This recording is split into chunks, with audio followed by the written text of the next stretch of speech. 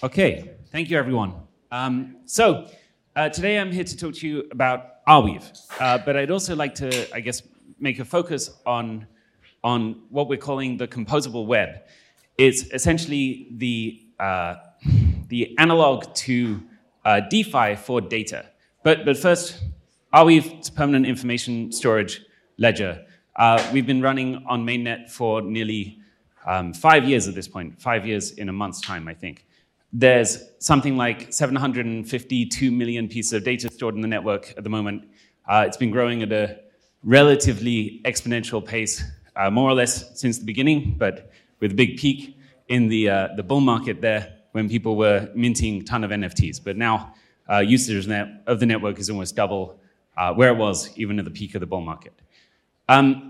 As well as storing data for people, it has its own native ecosystem of applications built on top of it. Basically, when you have permanent information storage, it turns out that there's a ton of other useful stuff you can build with it.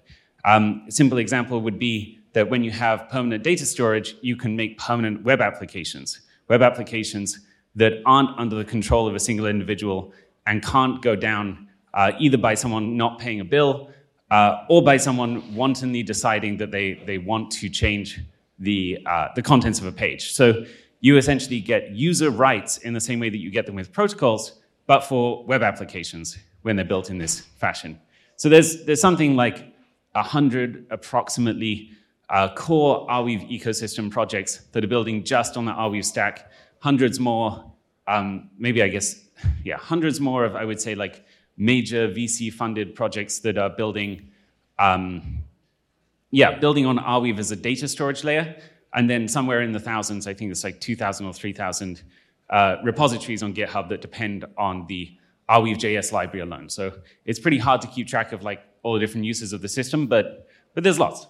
In fact, today, just 10 minutes ago, Lens moved to Arweave, which is pretty exciting. They're the largest Web3 social media network, and now they're storing all their data and interactions on top of the network. One of the things people use Arweave for is storing NFTs. So these are essentially tradable pieces of information, right? It's the idea that you should be able to sponsor a piece of data in cyberspace and then trade that sponsorship around. So your name is the name that shows up next to the piece of data. In the Solana ecosystem, we have something like 90% of the NFTs that are minted are stored on Arweave. In other ecosystems, it sort of varies, but we see a strong trend of people using the network in this way. This has given us a lot of cause to think about, well, great, the data is permanent. That makes a lot of sense if you're going to trade interest in it, right? You don't want the data to disappear if you're going to trade ownership of it. Makes sense. But there's more that you should be able to do with this. Like, you should be able to remix data in the same way that you remix smart contracts in DeFi, right? In DeFi, we can say, okay, cool, you've built a useful primitive. Well, I can then go and build, I don't know, for example, maybe the primitive, I was going to say DAI, although it's not clear to me how useful DAI is anymore. But single collateralized DAI from back in the day, you build a useful, stable unit of value. Then I can go and build a lending market on top of it, or I can build a swapping system that allows me to trade other tokens for that unit, right? Everything is remixable, and that was where the power of this DeFi ecosystem really came from, and I think where Ethereum and the smart contract networks have cemented themselves most clearly. You should be able to do the same with data, right? So when you have an NFT and you store the data on Arweave, then the data is not in a centralized silo that's controlled by one person who can control the access to it and revoke the access, potentially change the data. It's in a big open data lake. So in theory, you should be able to get the analog of that DeFi composability, but with information itself. The theory is good, I think, but in practice, this hasn't emerged en masse yet.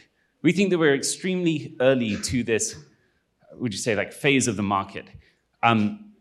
The market has mostly been focused on finance, if we look at blockchains more widely, since the beginning. Like, when you think about what a blockchain is, it's a trust computer. It's basically a machine that allows you to operate a program with no trust in a centralized party. And Satoshi was pretty wise, I think, in applying that in the first instance to the place where trust is most expensive, which is currency. Because like if you mint 10% more of the currency every year, then you're just like stealing 10% of the value of the economy. That's a very, very high burden of trust. And then the next was finance, right? So, okay, the financial institutions we have in our society, we trust them to a huge degree, and if they fail, the whole economy fails. Like basically, we don't let them fail. Like they're so important to the way of life of the people. So, large cost of trust there. We think that the next frontier is information. So when you go about your daily life, you're basically trusting centralized arbiters, or would you say like directors of the flow of information all the time. You trust the newspaper editors, you trust the journal editors, you trust people that carry information as a normal part of daily life. It's a high cost area, but we think that we're just at the start of this ecosystem beginning to emerge in crypto, or with these trust computers. So, what has held us back from making composable data work in practice so far? I think it's fundamentally twofold. There's lack of structure to data in the previous systems, and there's also incentive incompatibility. So, lack of structure to data. The system that people use to store NFTs or NFT data before Arweave was either a centralized server or IPFS. IPFS is an openly addressable data space, but you address things by its content ID. Problem with that, of course, is that content IDs don't really tell you much about the data. So your data might be in this big open data lake next to my data, but if I can't query it and say, hey, give me all of the social media posts, then it's not really much use to me, right? So I can't compose on it if I can't find stuff in that data space properly.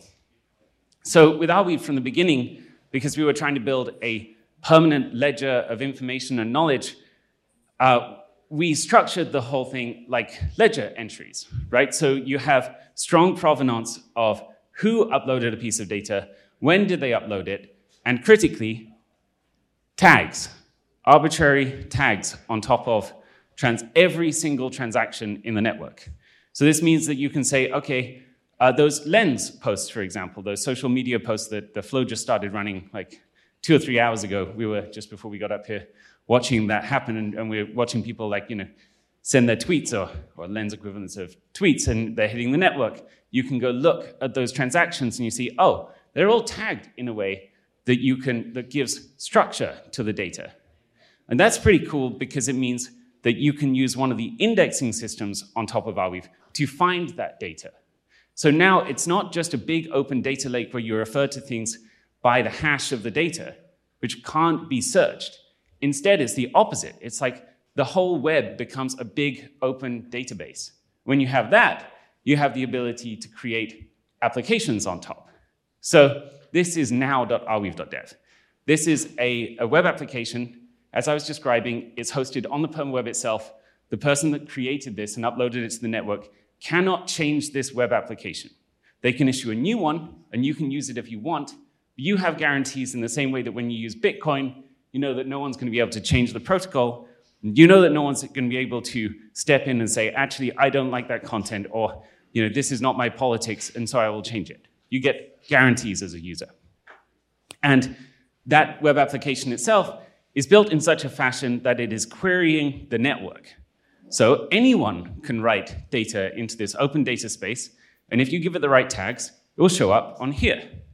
So now you have this situation where all of the applications in the ecosystem are naturally and fluidly sharing their data in a way that is open. So as a new developer getting started in this ecosystem, this is a pretty cool, a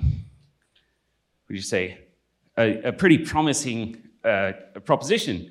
Instead of starting from zero with an empty database, you can just say, well, give me all of Lens's social media posts. And boom, now suddenly you don't have the cold start problem. It's pretty neat. But the second problem, I think, was bigger: incentive alignment. In Web 2, data is a moat, right? I want to keep my data private if I'm a developer. Like, I might have, altruistic ideals, and you like the idea of, yeah, it's cool, I'm issuing these NFTs, and so the NFTs are technically accessible somewhere else. But if you're not paid to do so in some way, if it takes away from your revenue, like ultimately over a long enough period of time, it just won't happen. And I think this is like, look, frankly, before we had open querying, you just couldn't build properly composable web applications anyway. But now that we have that, I think unless we solve this problem, no one's going to do it. And that feels like the stage of the market that we're in. So until now, I think Web3 hasn't presented a better alternative to this. It said, well, look, in theory, you can do this, but you're not paid to, so no one does. Okay? Well, I think early last year, we started working with Creative Commons, the people that created the CC licensing standards that are used for, I think, like 4 or 5 billion pieces of information on the internet, to make a web where licensing was a sort of, first-class part of the ecosystem.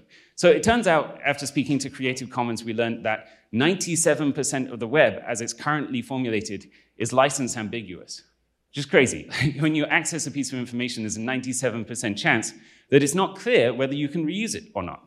So we worked with them on a simple licensing standard on top of Arweave. It uses those tags, and it basically lets you embed metadata into the information in the permaweb, which is this sort of web that lives inside Arweave, that says, okay, you can reuse this information in this way and that way, but not in that way. Like you have to give me attribution, but you can reuse it, or whatever form you like. And the Creative Commons licenses were the first licenses that you could use in the system, but it's open. Anyone can add a license, and then anyone can refer to it. And this is now spread through the infrastructure in the Arweave ecosystem. And so it's pretty common to see, for example, on Block Explorer, oh, I can see the licensing of the data directly with the data itself. This is kind of cool, right? So if someone sent you this transaction ID and you sent it to your web browser, you went arweave.net stroke that ID, it would render for you. You could see the web page. But then you put that same identifier into the Block Explorer, and it would show you the licensing information. So you can't communicate the reference to the data without also communicating the license information. And so we think that we can change it from a 97% license ambiguous web to virtually 0% using a system like this. So today we are, actually not quite today, but in the last month or so, we've been working on releasing the Open Data License. This is a new licensing standard, or at least the start of a new licensing standard that you can use to attach to your data that is specifically built to support Web3 composable data use cases. So specifically, you can create or add a license to your data that says, please share any revenue that you get from this, or some proportion of revenue, or some specific revenue quantity, like 1 cent, with the owners of the token that is stored inside this piece of data. These we call profit-sharing tokens. So here is a GIF of these. These hedgehogs are normally clapping if you see the animation. But you can see it's an Arweave transaction. It has a bunch of tags, and one of those tags creates a contract. And that contract can be owned by people. It's a fungible token. And when you add this licensing system on top of it, you can say, okay, well, look, anyone can access this. But if you want to use it, you have to pay some license or royalty fee back to the owners of that token. And so now we move from the situation where most of the web is license ambiguous, or the developers are incentivized to keep the data moat as private and as tightly controlled as possible to, well, look, you can take the information and you can make extra money on it. Like, you can set whatever fee you want. And then if people want to use the data and they want to pay the royalty, they can do so. And then, on top of this, you end up with a web where the royalty streams are all tradable. Because those profit-sharing tokens, they're just normal tradable assets. And so now the idea is that we can move towards a world where every revenue flow can be openly disposed of by the creator and purchased by people that have an interest in it and think it will retain value over time. And you can conceivably create funds of those, or automated algorithmic funds of people buying and selling interests in the royalty streams created by creators on the web. So these are what we call atomic assets. They've got the data, they've got the tags, the metadata, and contracts all built into a single identifier. That identifier is passed, it can be queried. You can say, hey, give me all of the social media posts that are licensed like this, where the royalty is under a cent. You can ask the network to give you the data from other applications that is relevant to you, and then you can present it in your own application. And so we see this moving towards a situation where the web is data first. So at the moment, we see that web applications are the sort of kings of the game, if that makes sense. That you go to youtube.com, and it is infrastructure, code, and data bundled tightly together in a way that the user has no real control of. If you don't want to use YouTube, you just have to go somewhere else. Like, there's no intermediate step. Same with TikTok, same with Twitter. It's all the same paradigm. Whereas we see that a web is emerging where data is the atomic unit, and different applications upload data, and they can cut themselves onto the profit-sharing tokens for those pieces of data. They're licensing the data as the creator uploads it. But then that data can be openly remixed by any number of applications and brought back on any other piece of infrastructure that they care to use. So now the user is back in control. And I think the final place that we see this going is, well, okay, so now imagine that you have a web where instead of it being focused on pages, it's focused on individual atomic units of data, whether it be a blog post or a video, image, doesn't matter. You can conceivably see a world where the user interfaces are actually AI generated. So AI can now generate front-end code extremely well. And we're experimenting with basically creating systems that let you say, hey, I want to see Devon's social media posts for today. And it will know what your preferences are, and it generates an application essentially on the fly to pull back that information for you. The creators, or Devon in this case, is being credited because the data is licensed properly. He can trade that interest if he so desires. And I can say, okay, that's kind of cool, but I want like truthiness markets on top of that piece of information as well. And the AI will just do that for you. It's a world where the user interfaces become extremely thin, almost vanishingly thin. They're just transient pieces of, transient apps created by AI. All of this that I've described today is working in practice. There's I'd say a small ecosystem at the kernel of this that has demonstrated each of these concepts in the real world. I was going to show a demo today, but I'm way over time already. But if you follow us on Twitter, /research, then yes, we'll be sharing more as this progresses. Thank you.